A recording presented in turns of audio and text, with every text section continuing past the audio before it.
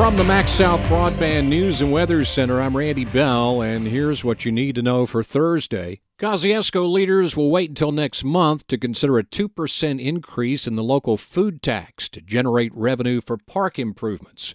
Mayor Tim Kyle says if all the aldermen agree to it and if the state legislature allows it, the people of Kosciuszko would make the final decision. We go back to our community and we'll have a referendum vote, which 60% of the voters have got to vote to approve that. The mayor says the tax increase would apply only to food and beverages that you buy in a restaurant. This is not groceries. And he says all the revenue would stay in the community. And Kyle says it's not clear yet if Kosciuszko will have to redraw the Board of Aldermen ward lines after last year's census. You have to look at your wards, your number, and it's a good possibility that we won't have to redistrict, but you need to do this benchmark plan to where you do look at the numbers of each ward, make sure that those numbers don't vary within 10%. If it's greater than 10%, you do have to redistrict.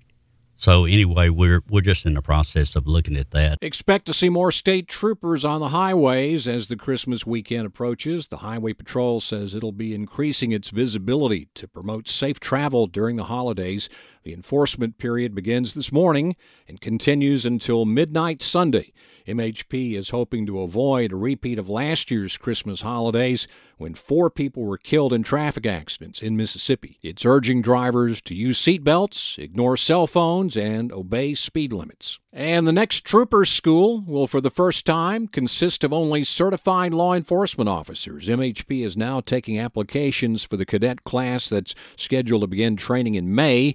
It's encouraging officers in other states to relocate to Mississippi and become a state trooper. Find the latest news and weather online now at breezynews.com, kicks96news.com, and cruisin98news.com. From the MaxSouth Broadband News and Weather Center, I'm Randy Bell.